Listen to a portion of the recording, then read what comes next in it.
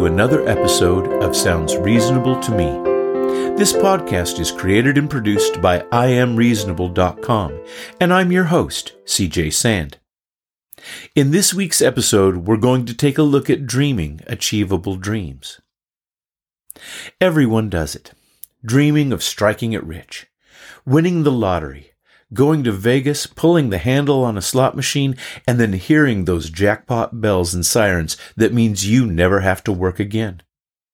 Or we dream of being discovered, becoming a big movie star, a pop star, any kind of star, really. To be rich, famous, and living on Easy Street for the rest of our lives. On the face of it, little dreams like this are kind of harmless. They make people happy. They make them more optimistic, put a little spring in their step, and make each day a little easier to get through. I guess it only starts becoming a problem when striking it rich suddenly becomes plan A, and you don't really bother to have a plan B. Dreams are great, but perhaps we should take some time to try and make sure that the dreams we are dreaming are achievable ones. A case in point.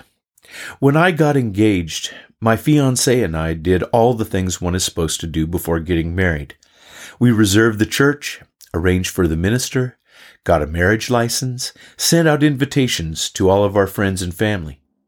Now I need to share with you at this point that when I was a kid, I was a huge fan of the singer-songwriter John Denver.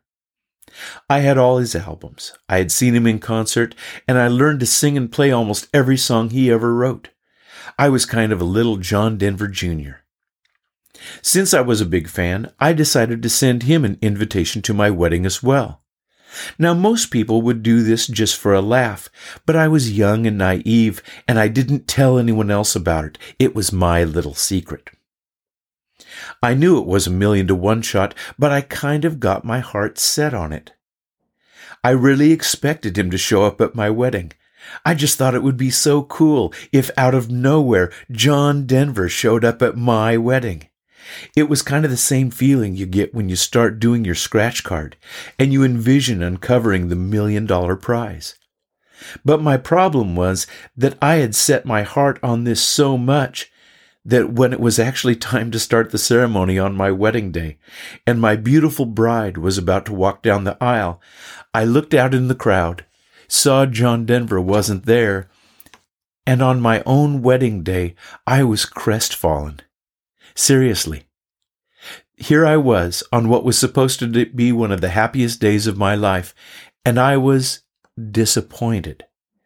I had become a victim of my own unreasonable expectations. Now you may laugh at my story, and you probably should. But let's step back and look at many of our lives. How many of us are kind of like I was at my wedding? How many of us are spending a lot of our time, treasure, and energy with our hopes pinned on dreams that are really out of our reach? Dreams that wouldn't be good for us if they did come true. Dreams that we haven't really thought all the way through very well at all. Experiencing disappointment and heartache unnecessarily. And because of this pursuit of unachievable dreams, are we categorizing what we do right now as some kind of temporary plan B, just until we get our big break?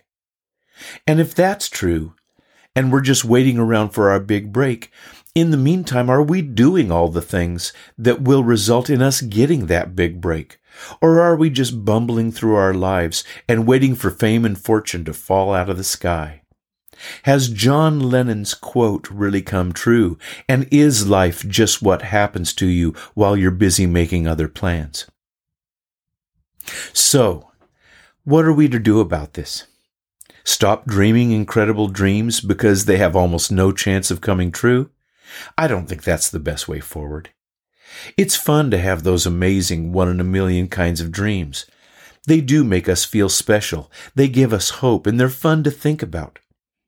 But I guess what I'm trying to say is that it would probably be a little more useful if we kept our 1 in a million dreams off to one side, but also had another side that focused on achievable dreams as well, reachable dreams, reasonable dreams.